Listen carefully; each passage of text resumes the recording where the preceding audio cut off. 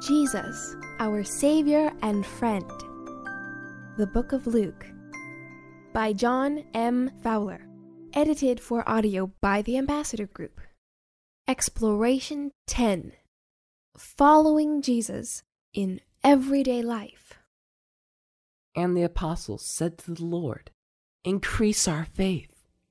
Luke chapter 17, verse 5, New King James Version. Though a great teacher, Jesus did not establish a school of theology or philosophy. His purpose was to seek and save that which was lost. He came to reveal the character of God, a revelation that culminated in the cross, where he not only showed humanity and unfallen worlds what God was really like, but he also paid the penalty for sin so that human beings, despite their fallen nature, could be redeemed. In doing this, he also created a redeemed community, a community of those who, having been saved by his death, have chosen to model his life and teachings. The call to be part of this redeemed community is a call not to a preferred status in life, but to an absolute allegiance to the one who calls, to Christ himself. What he says becomes the disciple's law of life. What he desires becomes the disciple's sole purpose in life. No amount of outward goodness or doctrinal perfection can take the place of total allegiance to Christ and his will. Discipleship, which we owe exclusively to the indwelling Christ, makes certain imperative requirements. No competition and no substitute is permitted.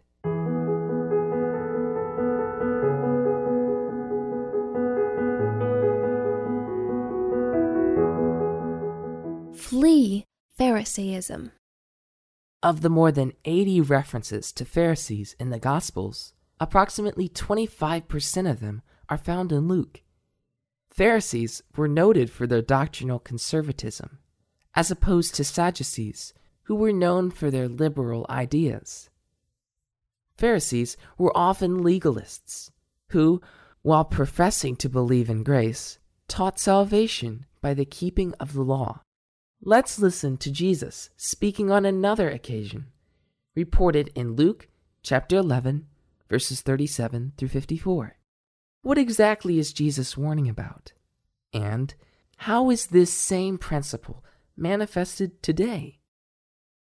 Luke chapter 11, verses 37 through 54, from the Amplified Bible.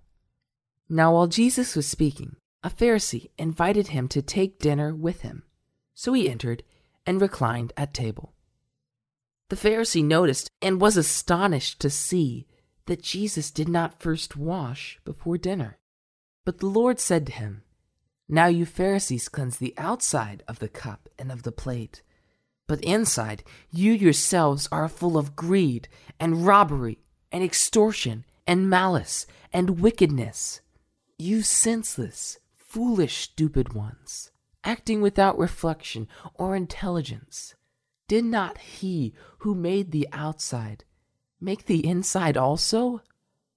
But dedicate your inner self and give as donations to the poor of those things which are within, of inward righteousness. And behold, everything is purified and clean for you. But woe to you, Pharisees! For you tithe mint and rue and every little herb, but disregard and neglect justice and the love of God. These you ought to have done without leaving the others undone. Woe to you, Pharisees, for you love the best seats in the synagogue, and you love to be greeted and bowed down to in the public marketplaces. Woe to you, for you are like graves which are not marked or seen, and men walk over them without being aware of it, and are ceremonially defiled." One of the experts in the Mosaic Law answered him, "Teacher, in saying this, you reproach and outrage and affront even us." But he said, Woe to you, the lawyers also! For you load men with oppressive burdens, hard to bear, and you do not personally, even gently, touch the burdens with one of your fingers. Woe to you! For you are rebuilding and repairing the tombs of the prophets, whom your fathers killed and destroyed. So you bear witness and give your full approval and consent to the deeds of your fathers, for they actually killed them. And you rebuild and repair monuments to them.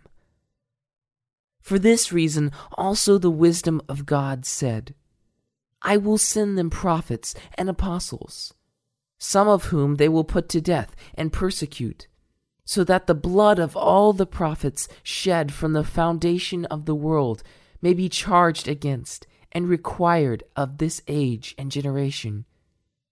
From the blood of Abel to the blood of Zachariah, who was slain between the altar and the sanctuary.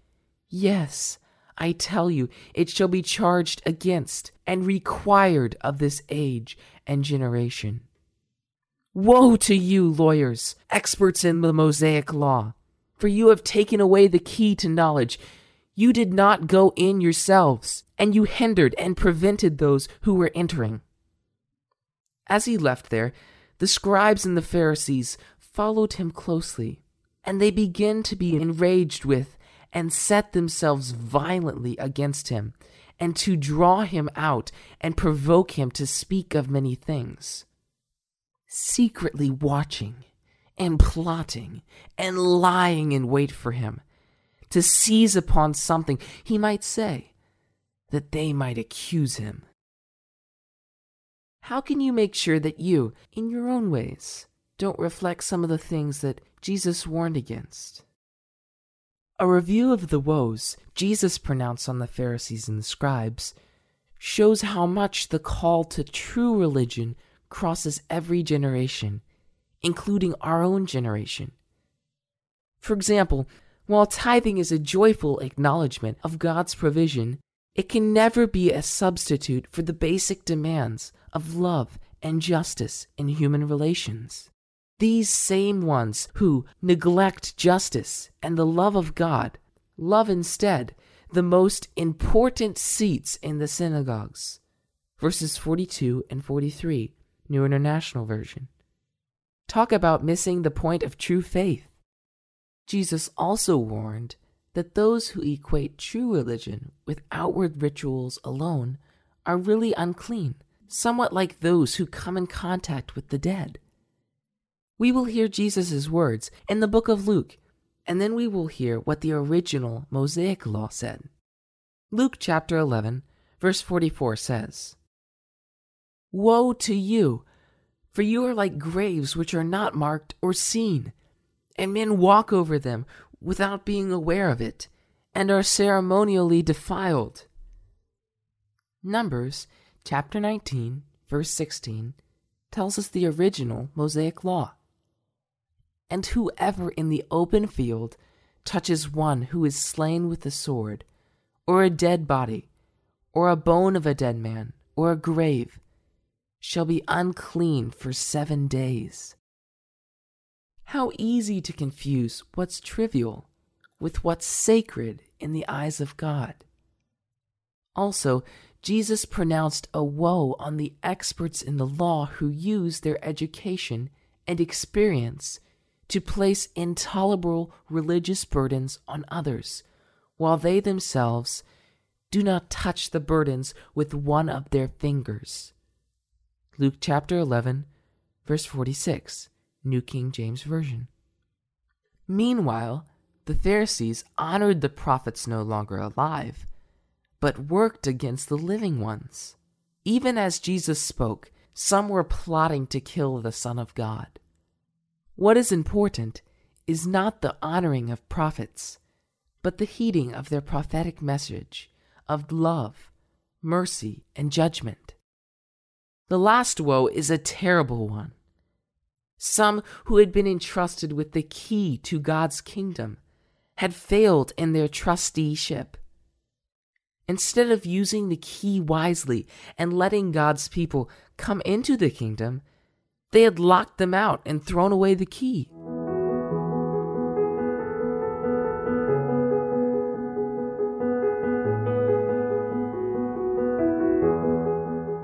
Fear God. Fear God and give glory to Him. Revelation chapter 14, verse 7, New King James Version, is the first of the three angels' messages, so central to Seventh-day Adventist life and faith. Fearing God is not being afraid, as it is often thought to be. It is realizing just who God is and what His claims on us are. It is an act of faith that involves total allegiance to Him. God becomes the sole definer and arbiter of our life, our thoughts, actions, relationships, and destiny. Discipleship based on that kind of fear stands on unshakable ground. Listen to Luke chapter 12, verses 4 through 12 from the Amplified Bible. What is Jesus saying to you in these verses about fear? I tell you, my friends, do not dread and be afraid of those who kill the body, and after that have nothing more that they can do. But I will warn you whom you should fear.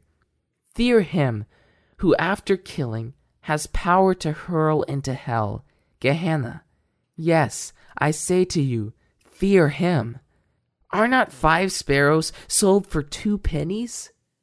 And yet not one of them is forgotten or uncared for in the presence of God. But even the very hairs of your head are all numbered. Do not be struck with fear or seized with alarm. You are of greater worth than many flocks of sparrows. And I tell you, whoever declares openly, speaking out freely, and confesses that he is my worshiper and acknowledges me before men, the Son of Man also will declare and confess and acknowledge him before the angels of God.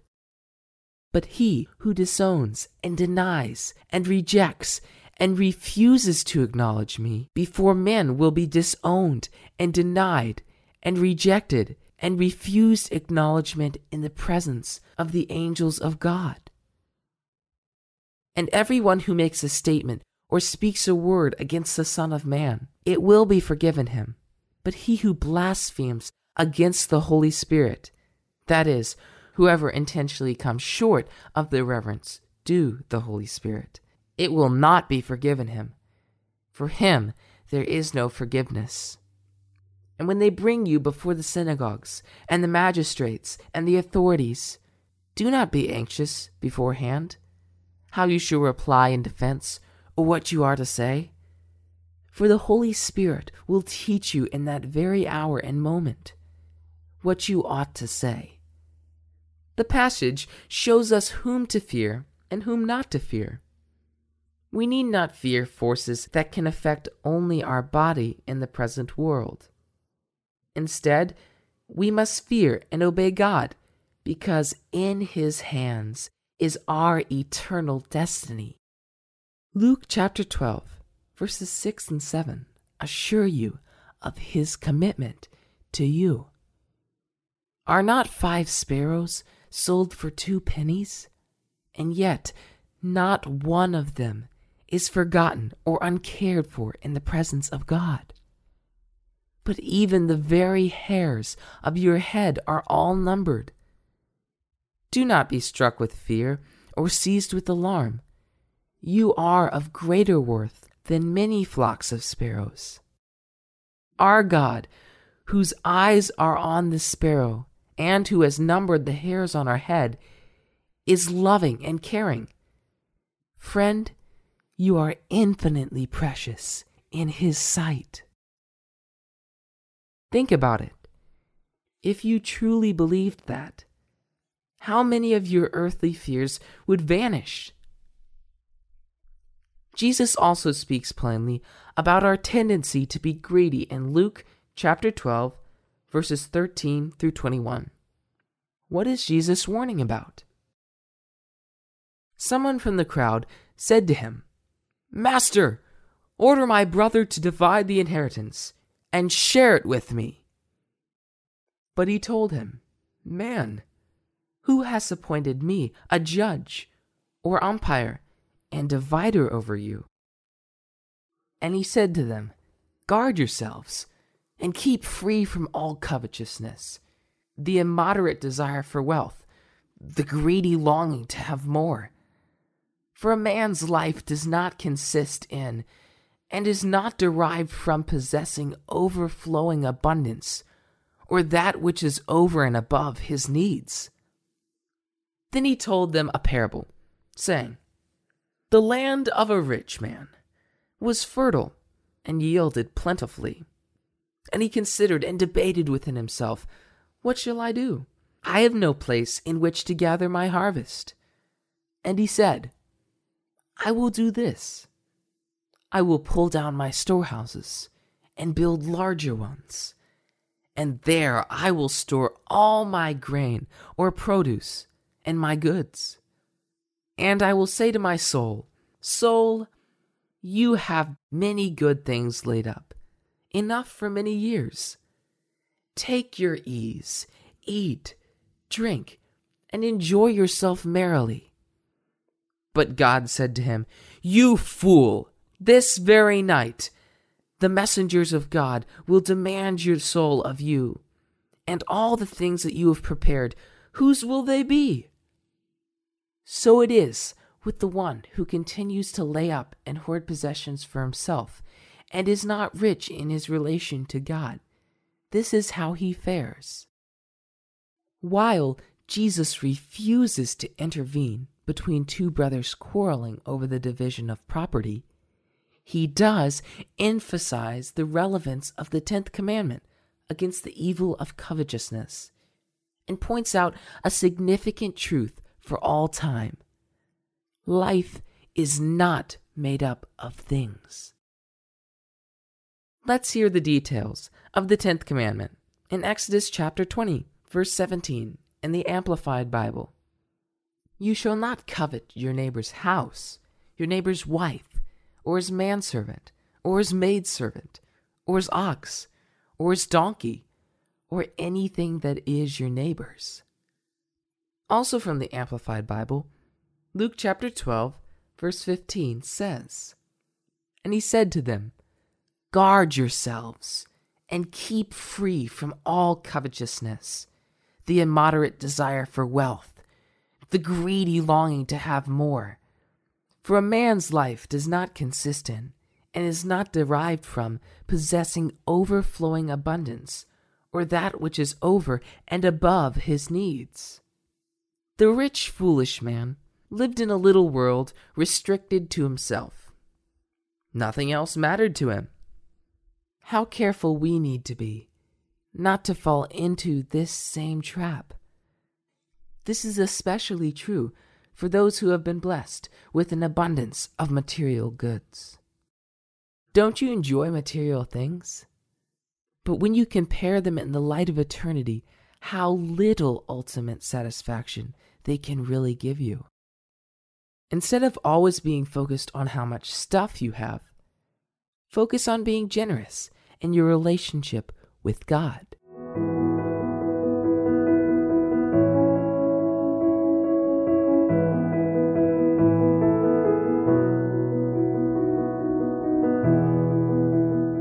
Be prepared and watchful. Vigilance and fidelity have been required of Christ's followers in every age.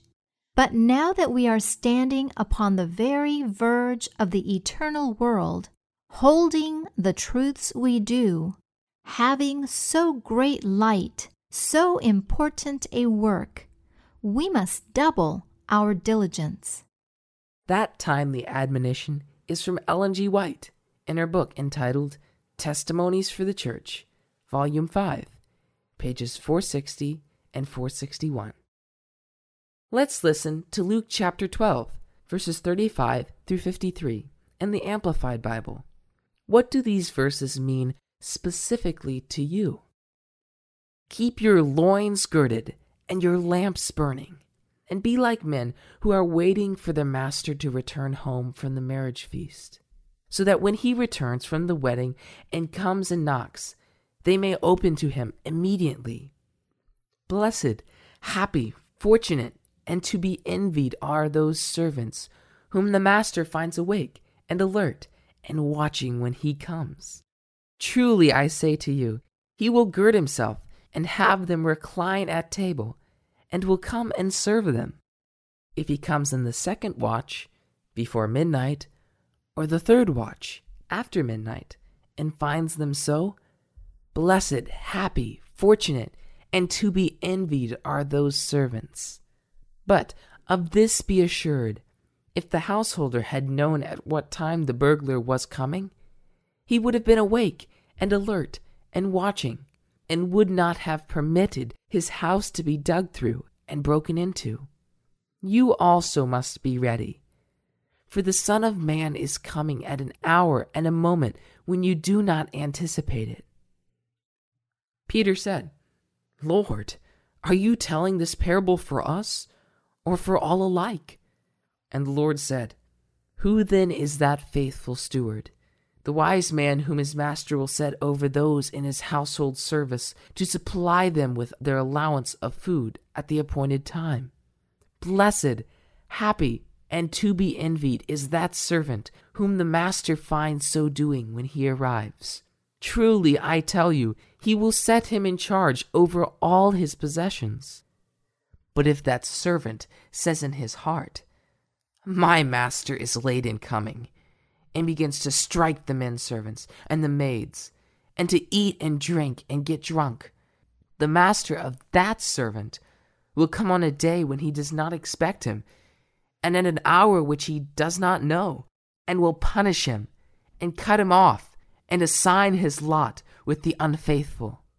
And that servant who knew his master's will, but did not get ready, or act as he would wish him to act, shall be beaten with many lashes.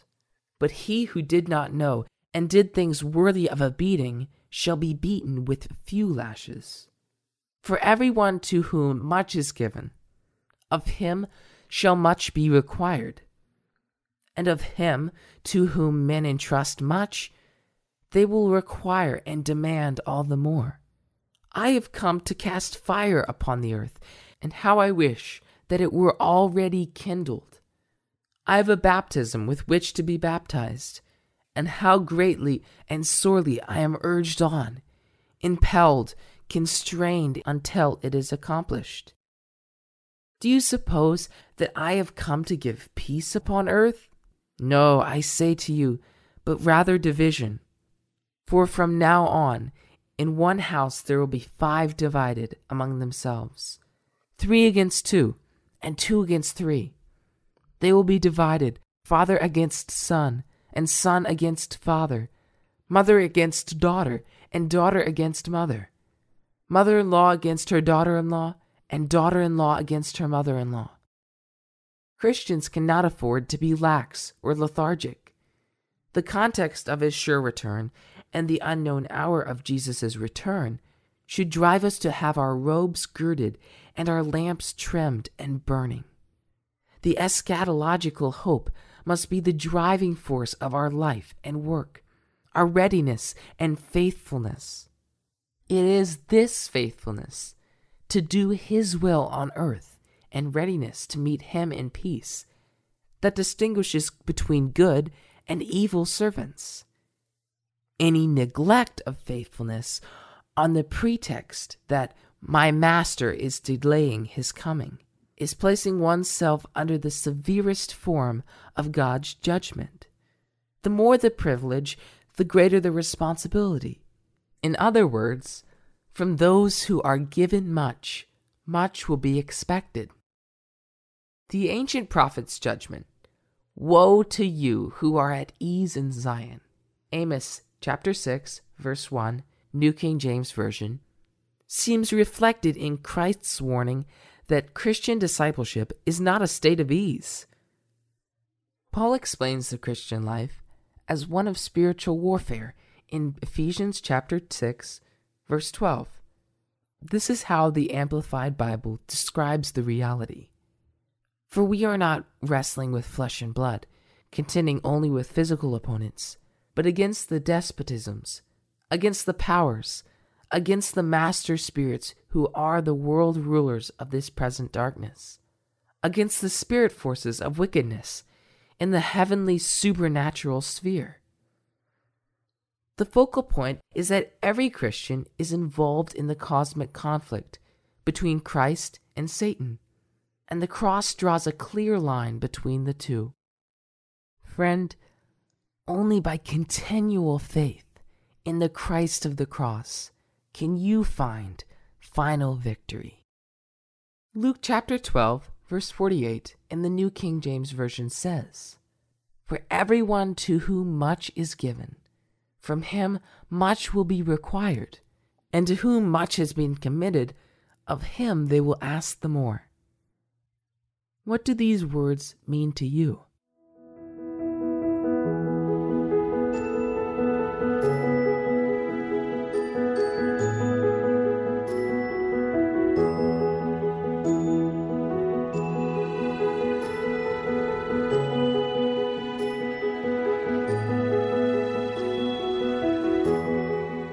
Be a fruitful witness.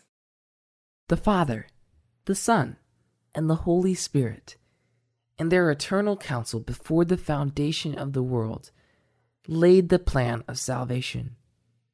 Ephesians chapter 1, verse 4. That is, even before the first human was created, and, of course, before the first humans sinned, God had a plan in place to rescue the world. The plan is rooted in the cross, and the good news of the cross must be told to everyone in the world. The responsibility of that witness is placed on every Christian. You shall be witnesses to me in Jerusalem, and in all Judea, and in Samaria, and to the end of the earth. Acts chapter 1, verse 9, New King James Version.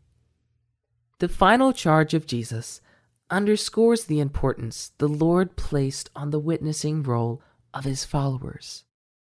What lessons do you, as a Christian witness, learn from the parable of the sower and the soil? The parable is recorded in Luke chapter 8, verses 4 through 15.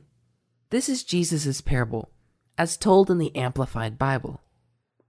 And when a very great throng was gathering together, and people from town after town kept coming to Jesus, he said in a parable, "A sower went out to sow seed, and as he sowed, some fell along the traveled path, and was trodden underfoot, and the birds of the air ate it up.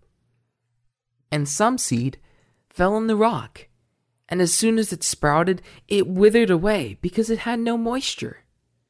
And other seed fell in the midst of the thorns, and the thorns grew up with it and choked it off. And some seed fell in the good soil, and grew up and yielded a crop 100 times as great." As he said these things, he called out, "He who has ears to hear, let him be listening, and let him consider and understand by hearing." And when his disciples asked him the meaning of this parable, he said to them, "To you it has been given to come progressively to know, to recognize and understand more strongly and clearly the mysteries and secrets of the kingdom of God. But for others they are in parables, so that, though looking they may not see, and hearing they may not comprehend." Now the meaning of the parable is this: the seed is the word of God. Those along the traveled road are the people who have heard. Then the devil comes and carries away the message out of their hearts, that they may not believe, acknowledge me as their Savior, and devote themselves to me, and be saved, here and hereafter.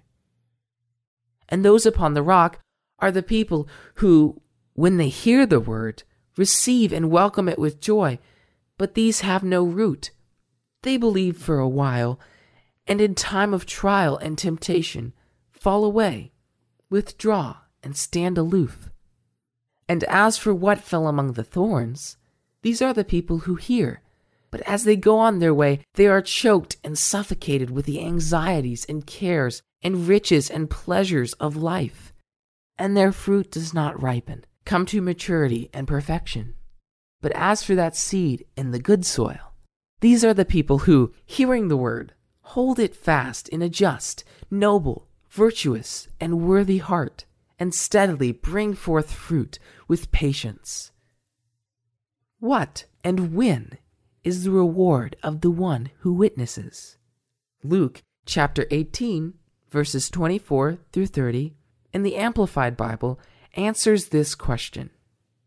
Jesus, observing him, said, "How difficult is it for those who have wealth to enter the kingdom of God? For it is easier for a camel to enter through a needle's eye than for a rich man to enter the kingdom of God." And those who heard it said, "Then who can be saved?" But he said, "What is impossible with men is possible with God." And Peter said, "See, we have left our own things, home, family, and business, and have followed you."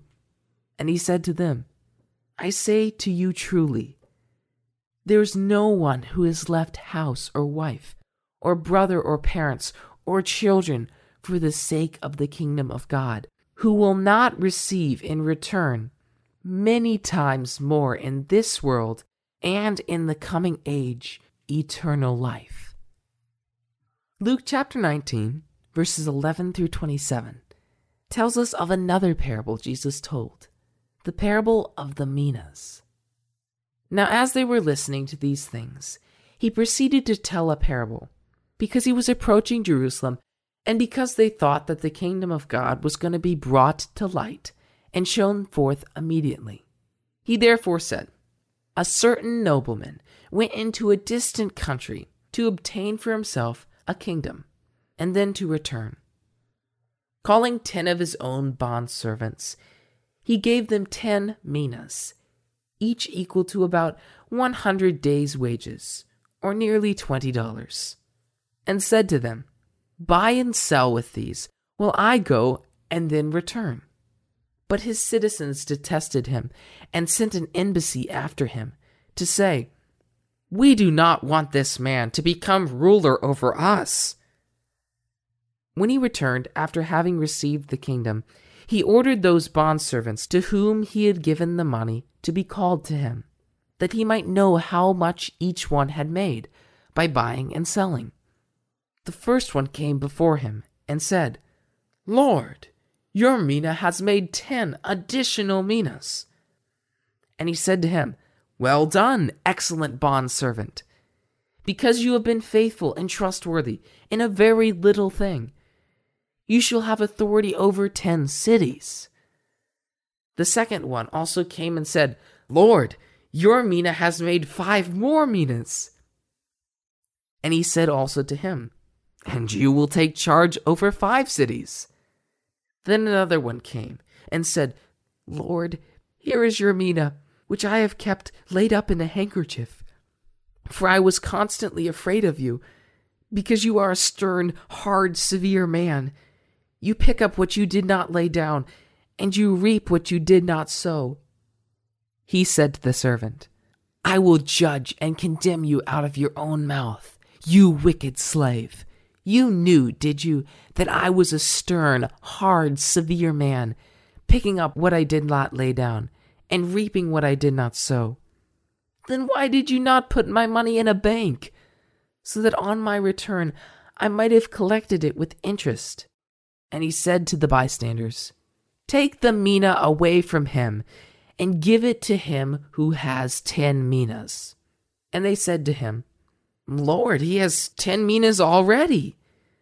And, said Jesus, 'I tell you that to everyone who gets and has will more be given. But from the man who does not get and does not have, even what he has will be taken away.'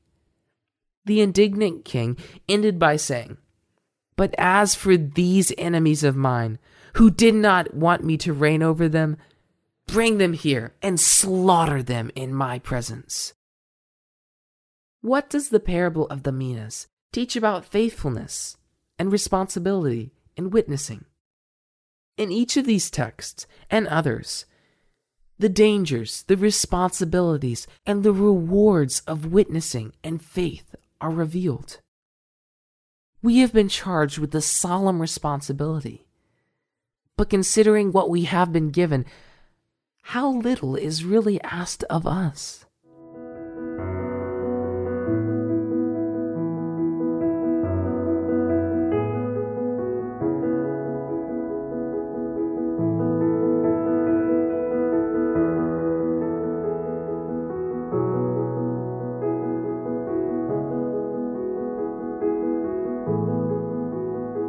Be a servant leader. Luke chapter 22, verses 24 through 27, reveals that even as the disciples were preparing for the Last Supper, they were arguing about who among them would be the greatest in the kingdom. Notice how Jesus responds to their foolishness, and what is so revolutionary about his reply.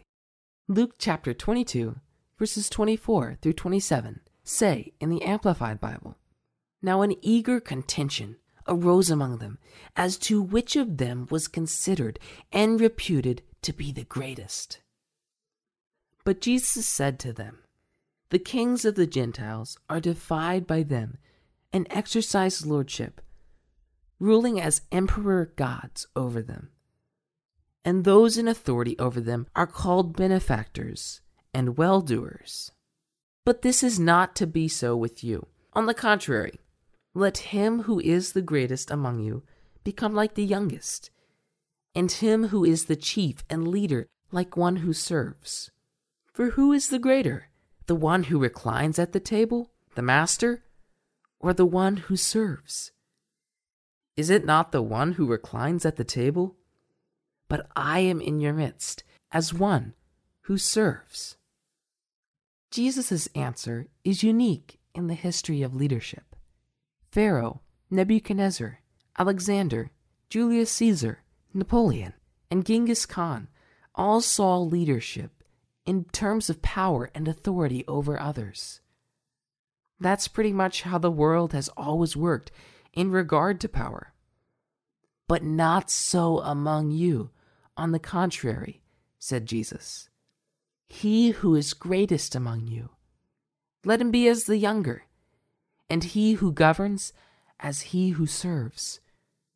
Luke chapter 22, verse 26, New King James Version.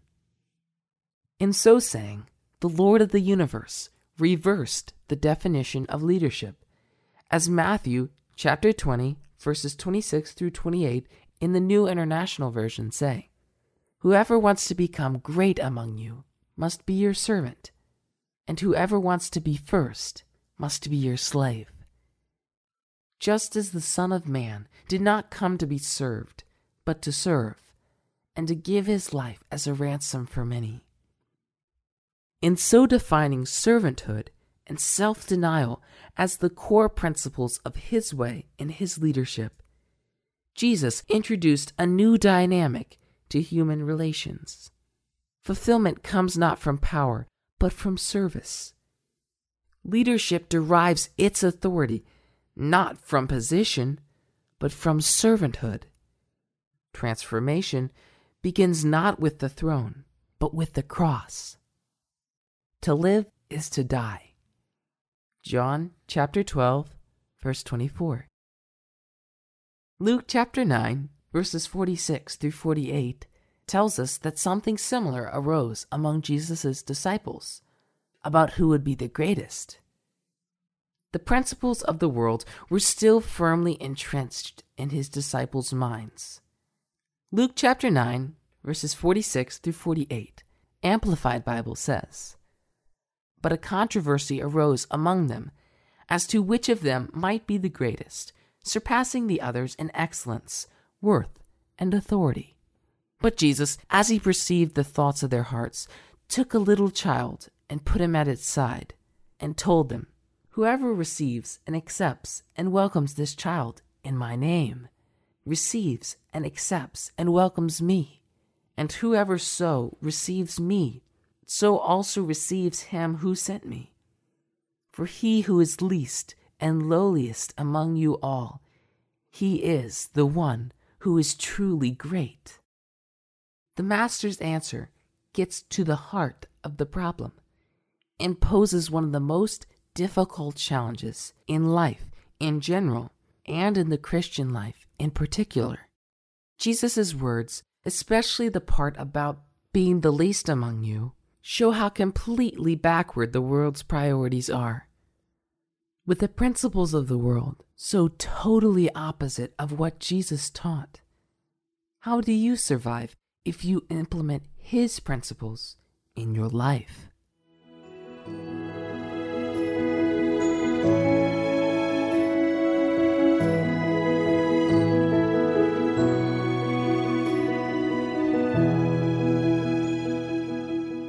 Let's continue exploring.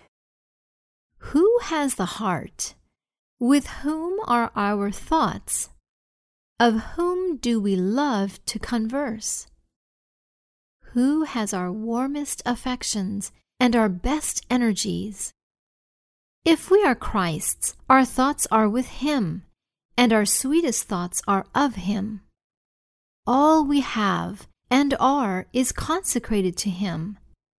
We long to bear his image, breathe his spirit, do his will, and please him in all things. Ellen G. White, in her book entitled Steps to Christ. Those words were found on page 58. She also wrote this thought in her book entitled Education on page 309. In our life here, earthly, sin-restricted though it is, the greatest joy and the highest education are in service, and in the future state, untrammeled by the limitations of sinful humanity, it is in service that our greatest joy and our highest education will be found. Witnessing, and ever as we witness, learning anew the riches of the glory of this mystery, which is Christ in you, the hope of glory. Colossians 1:27. Now it's time to ask a few more life application questions. 1. Jesus called the rich and successful farmer a fool. Here are his words, as reported in Luke chapter 12, verse 20. But God said unto him, Thou fool, this night thy soul shall be required of thee. Then whose shall these things be which thou hast provided?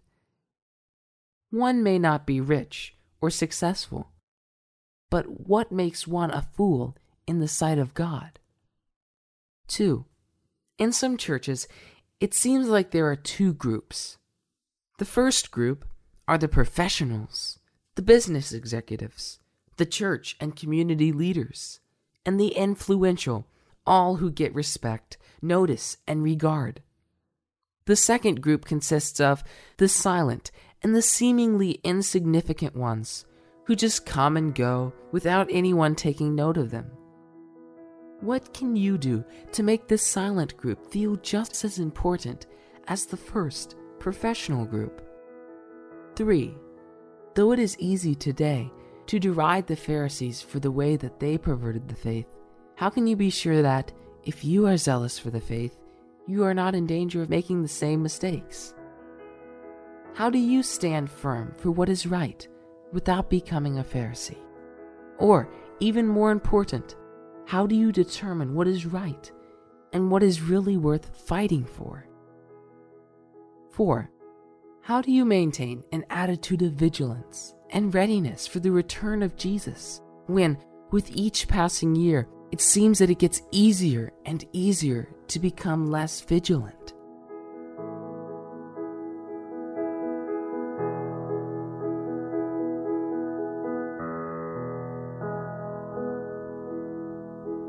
ambassadorgroup.org.